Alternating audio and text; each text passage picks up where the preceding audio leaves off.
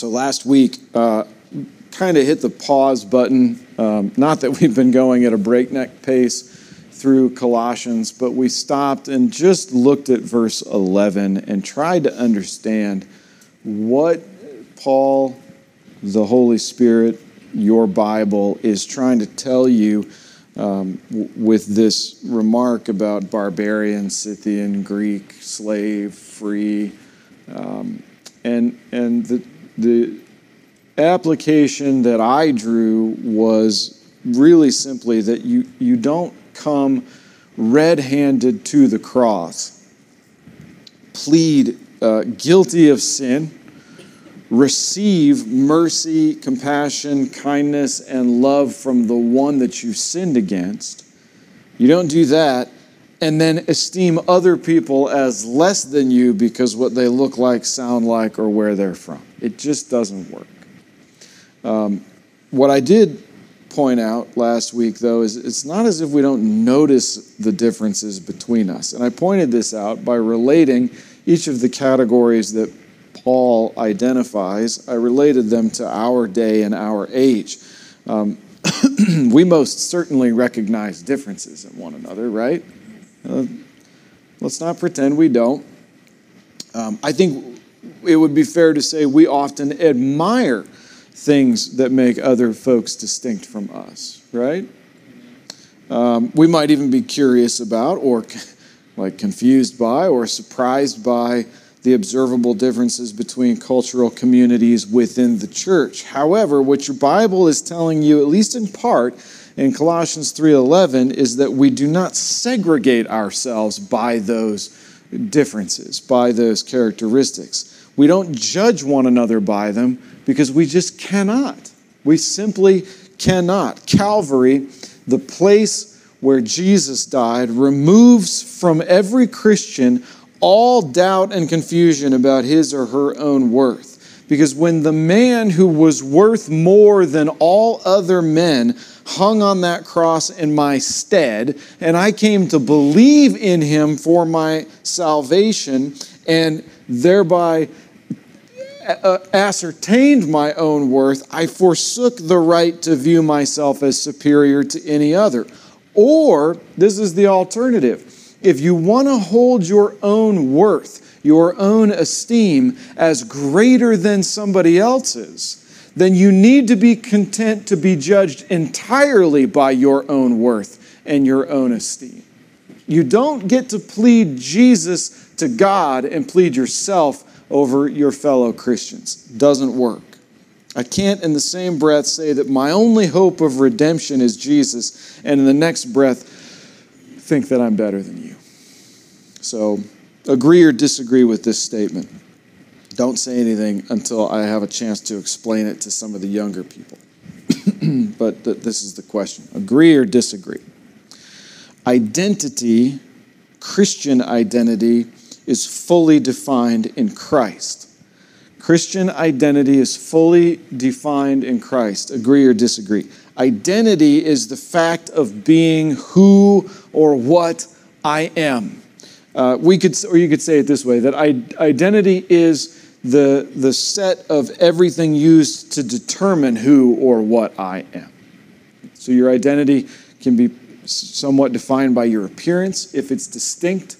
There are things about you that aren't common among other people that can be an identifying characteristic of you. For instance, maybe you sustained some kind of an injury in junior high, and now you have a patch of gray hair on the side of your head that nobody knows why it's there. I don't know that Lee sustained an injury in junior high, but okay. Maybe you have no hair because God made some heads perfect. The rest of them he had to cover up. There are things about you that are distinct that people will use to identify you by, but your ultimate identity is found in Jesus Christ. So listen to this. John 1:12, and I'm arguing for it, but I've asked you if you agree ahead of time. Christian identity is fully defined in Christ. John 1:12 says this.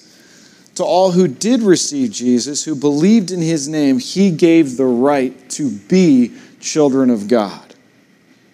Romans 6:6, we know that our old self was crucified with him in order that the body of sin might come to nothing or be brought to nothing, so that we would no longer be enslaved to sin. Galatians 3:27 says, as many of you as were baptized into Christ have put on Christ. There is neither Jew nor Greek. There is neither slave nor free. There is no male and female, for you are all one in Christ Jesus. Now, are some of you from Eastern European descent, and some of you from Latin America, some of you from Spain, some of you from England, some of you from Norway? Yes. Are there things that are different? Is there male and female? Yes. But what the Bible is telling you is that what Jesus has done by taking possession of you and calling you his own is give you an identity which stands out in front of and supersedes those characteristics by which we might make out who you are with our eyes or our ears or, God help us, our noses. 1 John 3:1-2 says, see what kind of love the Father has given to us, that we should be called children of God. And so we are. The reason why the world does not know us is that it did not know him.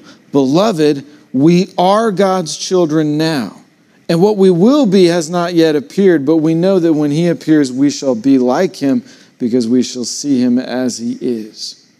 So the biblical principle of identity in Christ is not that we cease to be an individual when we become Christ's people, but we do not derive our value from those distinctives and characteristics that we possess as Christians. Our value comes from the fact of our belonging to him. Now, this doesn't matter to you until you realize that so much of fear, so much of shame, so much of guilt has to do with where your identity is. So you hear the short, bald man that rants and raves for 40 minutes every Sunday talk about your identity is in Christ, and you tune out. Because what difference does it make? But what I'm telling you is that low-grade frustration that you experience as you go through life, a lot of that has its roots in this fact of identity.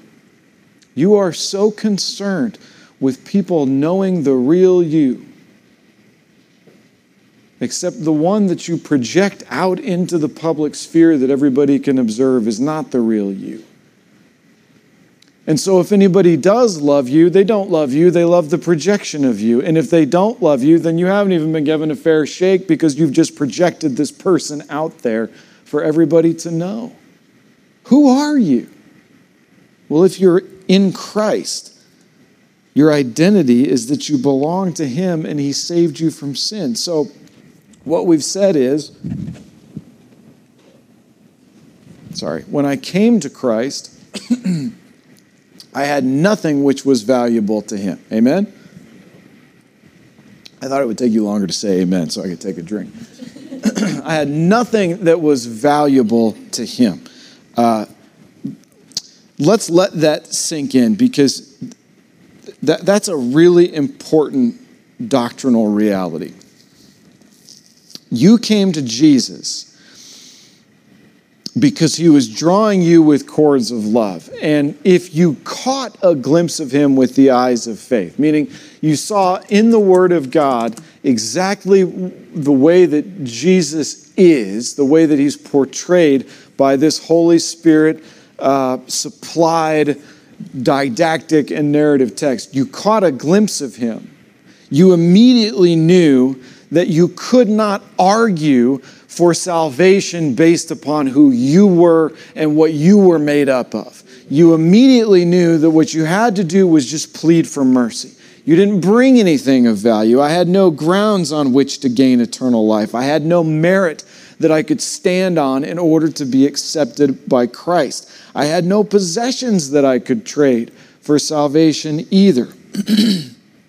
I had only my sin and the corresponding shame and guilt. So what Christ did is he took my sin and he gave me eternal affection. Christ took my sin and he gave me his eternal life. He took my sin and he gave me eternal forgiveness. Jesus did not put judgment and wrath from God on the back burner so that we can see how you do going forward. He took it away. He took your guilt and he made you the member of a new race. Now, that's a weird thing to say in 2023, right? Especially at a church full of mainly white people in like kind of country Nebraska. A new race. I would get nervous.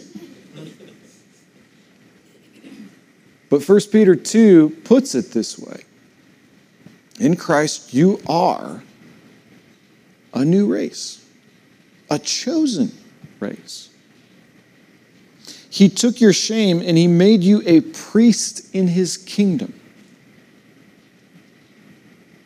A royal priesthood is what we're called. He took your guilt, your shame, and your fear, and he made you the member of a new nation. I think I'm one of 3 people in my entire neighborhood. Well, 4, because my dad flies one too, but I've got the American flag hanging out in front of my house. And I was sitting out there this morning because there was kind of a cool breeze, so I went out on the front porch and sat down to have my coffee. And I'm just looking at this flag hanging there, and I just thought, man, that used to mean so much more than it does now. Like I'm kind of glad the weirdos have their own flag, right?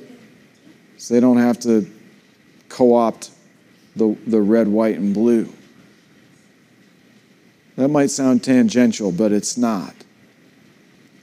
It's kind of weird to look at it and think, man, when I was a kid, that stood for like liberty and justice for all, right? The application of that, though, looked a little different in 1980 than it did in 1880, amen? Or 1780, before the Constitution was even ratified. But I'm looking at this flag and I'm thinking, my identity is not that I'm a member of the nation, the United States of America. My identity is I'm a member of a new nation, which God has created by gathering people from every tribe, every kindred, every tongue, and eventually we're all going to be together in glory worshiping him in spirit and in truth, but with eyes that can see him, right? So I fly the flag because I'm still proud to be an American, but that's not really who I am. I'm the member of a new nation. So I don't get behind all this nationalism stuff. I'm a Christian. My identity, the things by which I can determine who or what I am come from Christ's gifts, not my own qualities. And I'm telling you, there's going to be some folks like in heaven that are going to be surprised who else is there. Romans 15:7 says, therefore welcome one another as Christ has welcomed you for the glory of God. This is the call of Colossians 3:11. Here, there is not all these social, economic, political divisions. If I identify primarily by the fact that I belong to Jesus and so bear his righteousness, inherit his rewards, and am increasingly like him, what do I need to see when I look across the church at another sinner? I remember there was a gal at another church that I went to who, like every couple of years, she'd have to sit in a whole new place in the sanctuary because she had gotten crossed up with whoever, she had been sitting in proximity to. And I remember thinking, like, really? In Christ, we can't work that out? You got to make this big show of, I'm not sitting over there by them anymore. What is wrong with us? Thankfully, there's not space to do that here. Amen? Probably why some of you want to stay here. The argument of Colossians 3:11 kind of sets the table for today's passage, though, which is 12 through 14.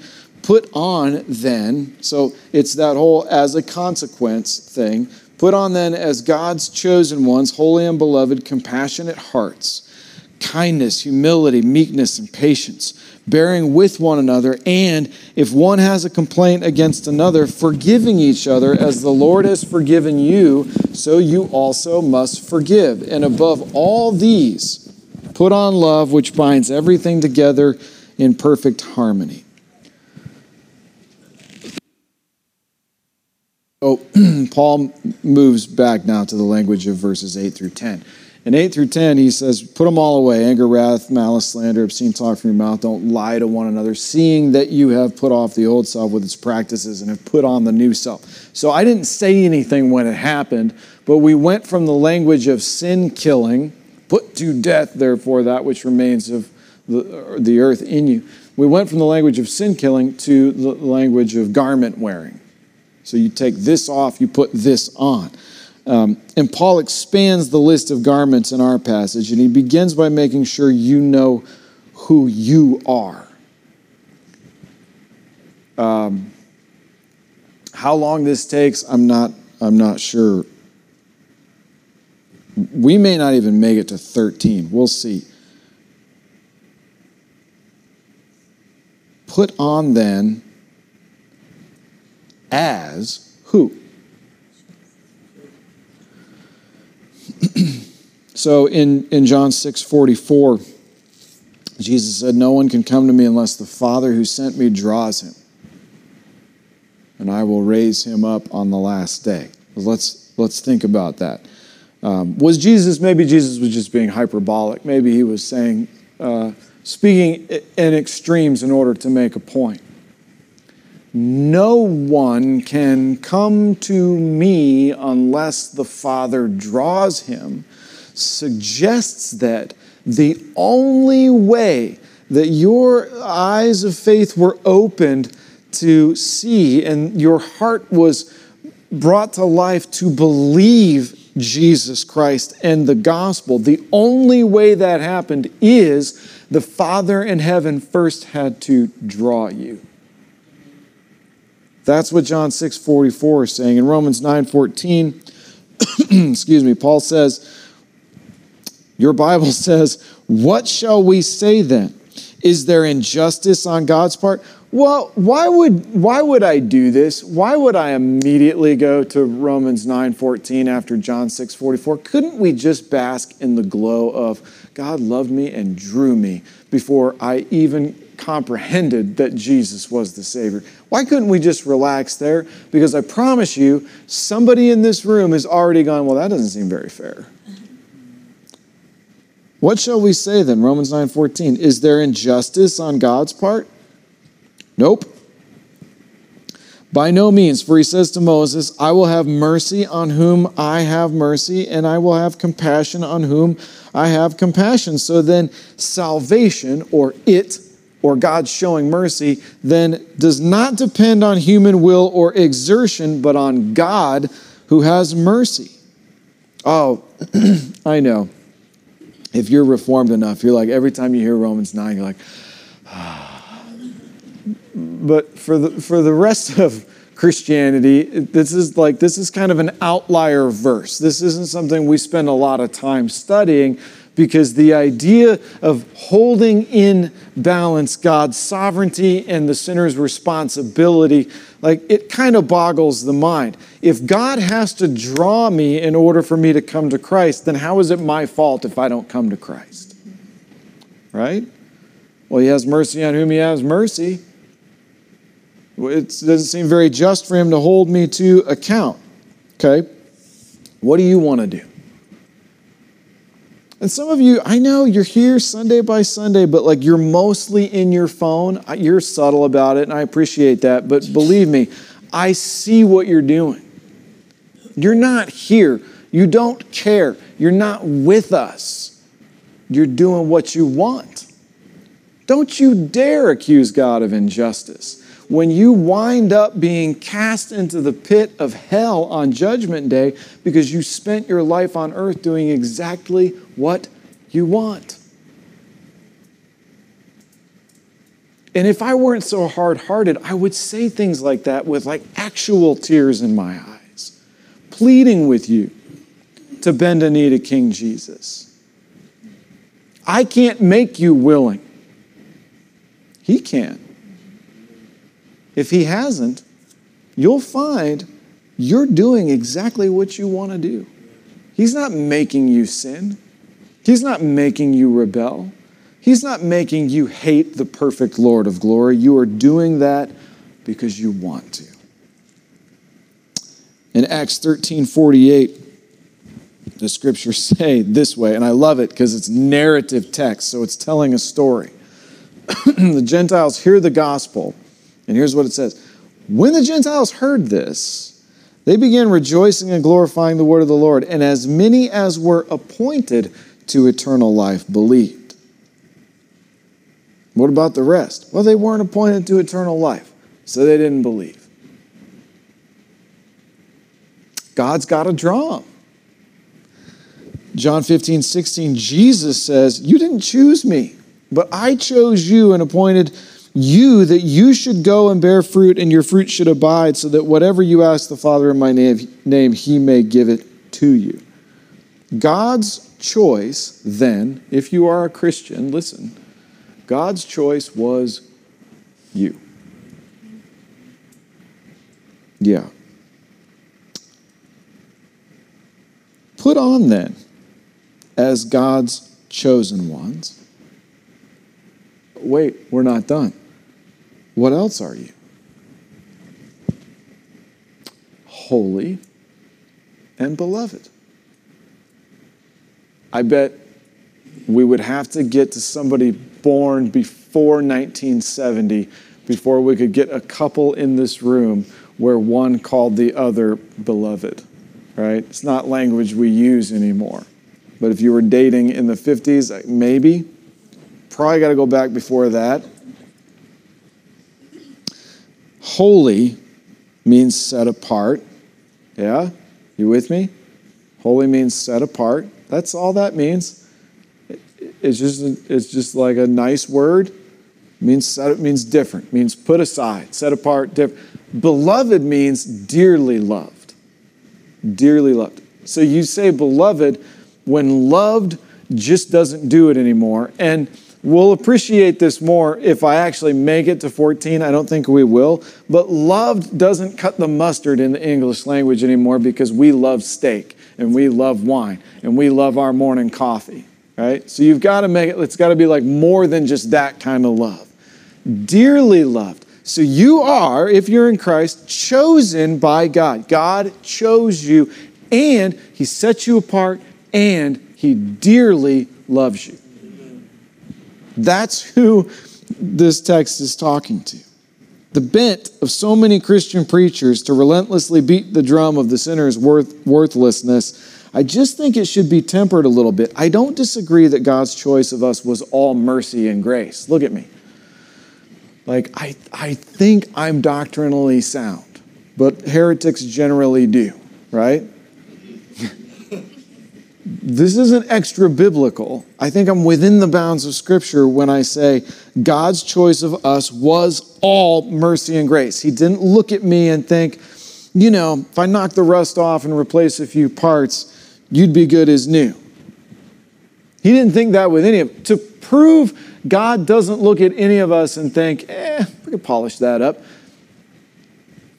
To prove it, old people generally aren't attractive, great at sports, or anywhere near as capable as they were in their physical prime, right? They just aren't. There's things I could do when I was 20 I won't be able to do when I'm 65, 70. It's just reality. There's already things I could do when I was 20 that I can't do at 43, like have a full head of hair. It's not in the cards. So this situation's not improving, right? And part of the reason that it's not, in spite of my joke earlier about perfect, heads. Part of the reason that it's not improving is because I needed additional constant reminders for my heart that my identity and my life is not about my glory. So, the cause of your salvation was certainly not your worthiness or your potential worthiness, but what's the effect of God's choice of you? Let me say that again. The cause of your salvation was not your worthiness, nor was it your potential. But what is the effect of God's choice of you? Holy, set apart, beloved, dearly loved. I would argue that you can either be worthless or you can be holy and beloved. You can't be both. It doesn't work. God's choosing of me gave me worth where I had none to entice him before that. When Lisa and I got together and like the word got out that we were engaged, ex-girlfriends that I hadn't heard from in some time came out of the woodwork because her choice of me gave me worth that I didn't have in their eyes before that. God's choice of you gave you worth. You are not worthless. Your worth is not in what you own, nor in the skill of flesh and bone. But Jesus Christ loved you. If God loves something, doesn't that make it worth something? So now I'm holy and dearly loved, and there's nothing you can do about it. Having established your identity, we can now move on to how we conduct ourselves. And it's worth noting that none of this is really going to happen in your basement by yourself. So, compassionate hearts. That's the first thing we're supposed to put on. Put on then as God's chosen ones, holy and beloved, compassionate hearts. I heard a story. I don't know if it's true or not. It's probably more of like a fable. But I like it because it's a little bit of Americana, right? There's a young man on a bus full of people, and he's sitting by the window on the westward-looking side of the bus as it travels south. And he's looking out the window, and there's a passenger across the aisle looking, also out the westward-facing window, and notices that this young man seems troubled.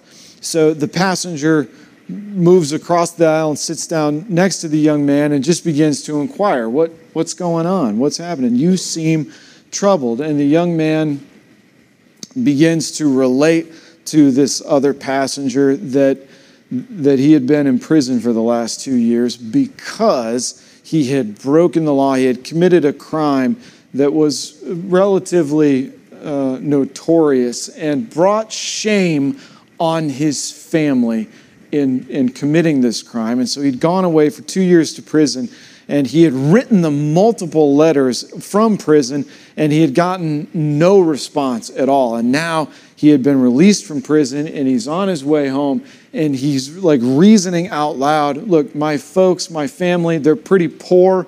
I wouldn't have expected them to come and visit me.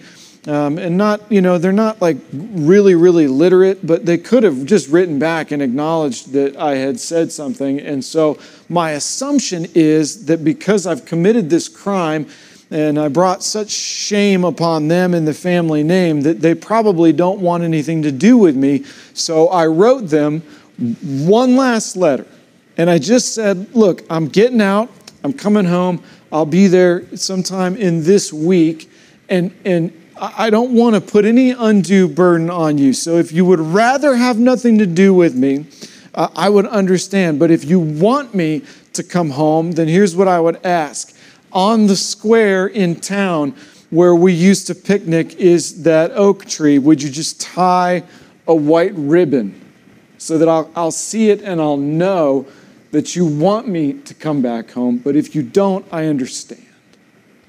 So they're pulling into this town, and the young man starts to tremble, and he doesn't really know frankly, if he's got what it takes to even look out the window, and the passenger that's been talking with him realizes what's going on and says, look, do you want me to switch seats with you? And I'll watch and I'll let you know. So you don't have to look. I'll let you know when the tree comes into view.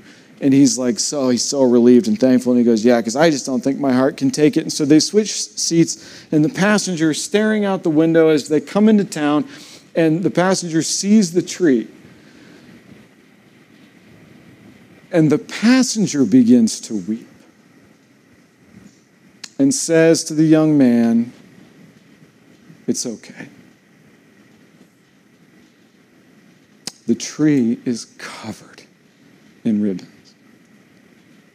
Now, I think you see compassion kind of in 4 places in that story. Number 1, the convict's willingness to put his own preferences aside and be rejected by his family, recognizing that he hasn't done anything to earn their love, right? So he gives them the opportunity to say, just pass on through, don't stop.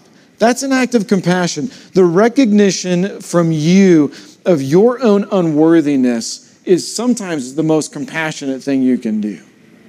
It may not be right in every case, but it is compassionate. Second, the passenger's willingness to look when the convict could not. Third, the passenger's tears of joy when they see the tree and know that this stranger's hopes are being realized. And then fourth, in the family's demonstration of their longing for this young man to come home. I have more guitars than I need, or probably have any right to have. They all serve a distinct purpose, though. That's the only argument I can make for why I own more than one. A few of them are sitting out next to my desk in the basement. A few of them are hanging in the front room as you come into the house so that I can let everybody know. One of the things that happens when you have guitars just out is there'll be concussions around the house, or you play some music or something. It's not uncommon for a door opening and closing upstairs to cause the guitars that are hanging on the wall in my front room to resonate. We call that sympathetic resonance. When a chord is struck on the piano and you hear the guitar humming, even though its strings haven't been struck. Well, I would say in the same way, a compassionate heart resonates. It's not my strings which have been struck, but my heart resonates nonetheless because yours have. Put on then, as God's chosen ones, holy and beloved, a compassionate heart, filled with kindness. This is number 2. This is the quality of being friendly, generous, and considerate. This is being ready to do good, especially when it's not deserved. Look, that's what Jesus did for you, right?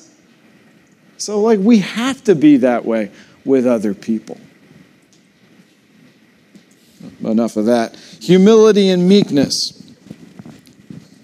Humility is not a low view of yourself. It is a right view of yourself. Remember from 2:18, let no one disqualify you, insisting on asceticism. Remember, I told you Dale Ralph Davis called that scraping humility, false humility, pretend humility, projected humility. And here's what I would call you to consider. In Matthew 26:53, Jesus is being arrested, right? You all remember this event. Somebody whips out a sword to defend Jesus and takes off the ear of one of the high priest's servants. You remember this okay? And Jesus says, let's not. Put your sword away. In fact, specifically what he says is, put your sword back into its place, for all who take the sword will perish by the sword. Do you think I cannot appeal to my Father and he at once send me more than 12 legions of angels? Could Jesus have done that? Yeah. He didn't deny who he was. He didn't say, there's no point in fighting. They're going to win. He doesn't deny who he is. He doesn't weaponize who he is. So the gifts that you have, financial, intellectual, physical gifts, musical gifts, interpersonal gifts, these things should be put to use to glorify the giver rather than the receiver. You have the gift because somebody gave it to you.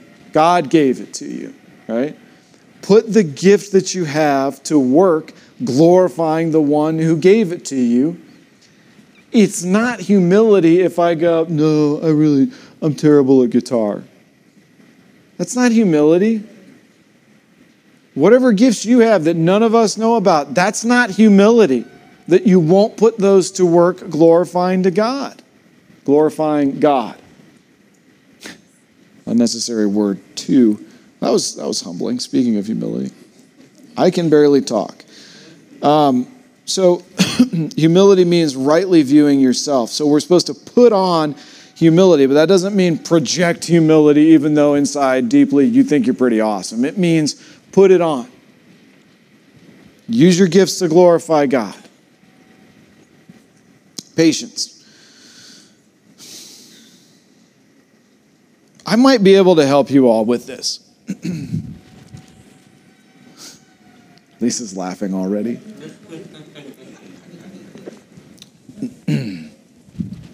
I'm more patient than I was 20 years ago, right? She's like, no, I've just given up. Patience, bearing with one another. I mean, really, you kind of have to put those two together. It's not fair to take them apart because where do we need patience? Yeah, with each other. So this is the capacity to accept, or maybe not accept, but tolerate delay, trouble, or suffering without getting overly angry or upset. That's patience. How are we doing? How's everybody doing with patience? Anybody here just nailing it? Because I'll sit down and you can talk. Okay. I think it might be the most difficult of the graces. Patience. Because it can be cultivated only exactly when it is most needed. Patience isn't something you can really prepare beforehand.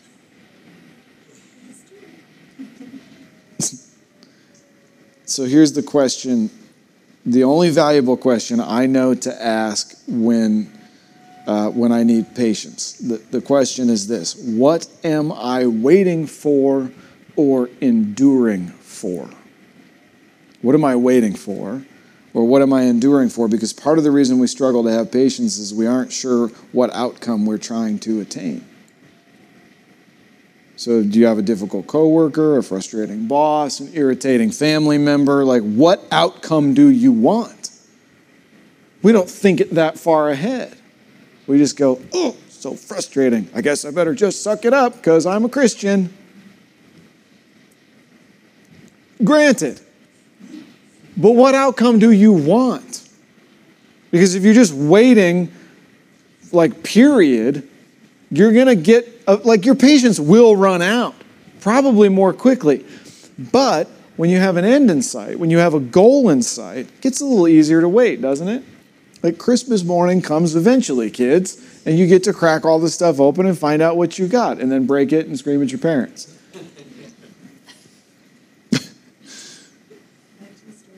What reason am I enduring?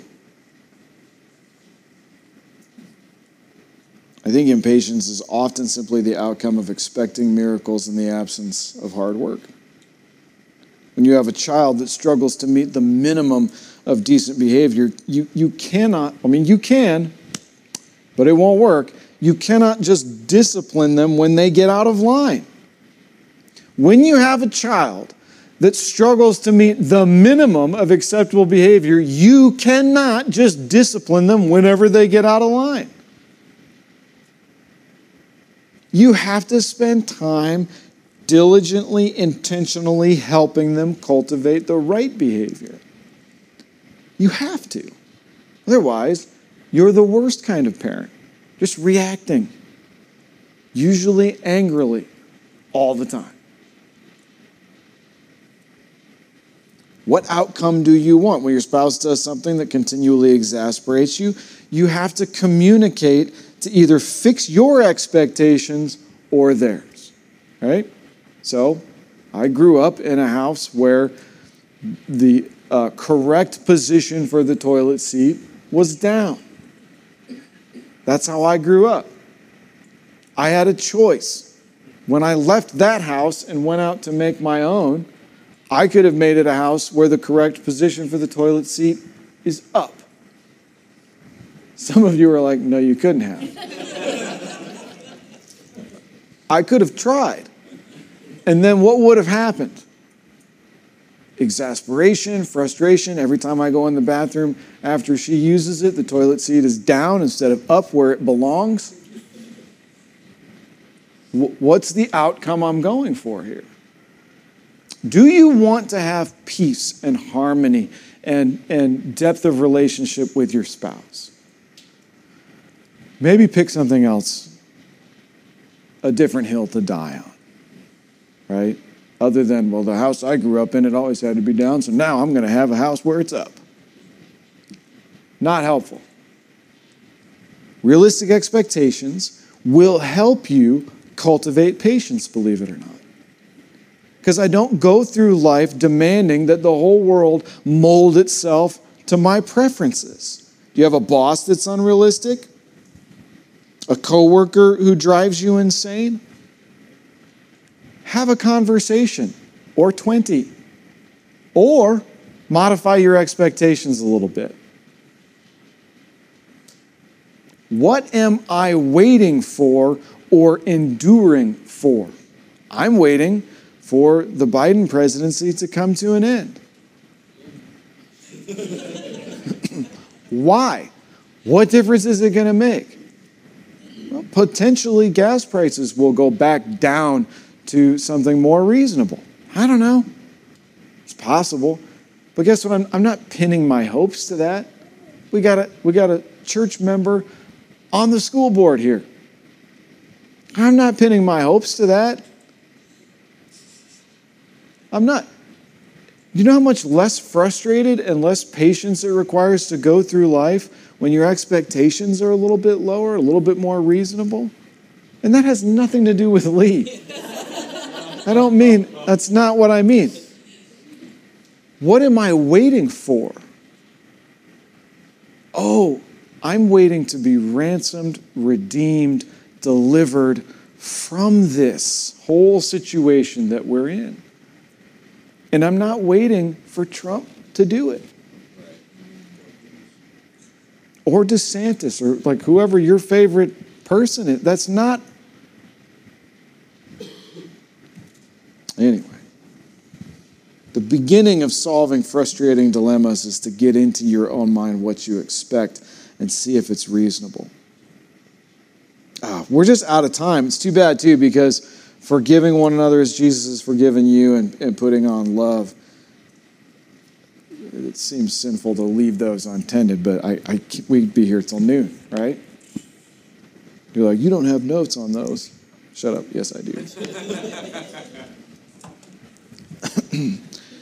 We need help to put on these graces.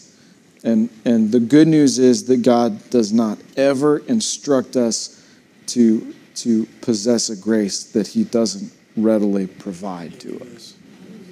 Yeah, he is all these things to us. And so we just draw from the fountain the supply that we need to be these things as we bear with one another with compassionate hearts. Let's pray.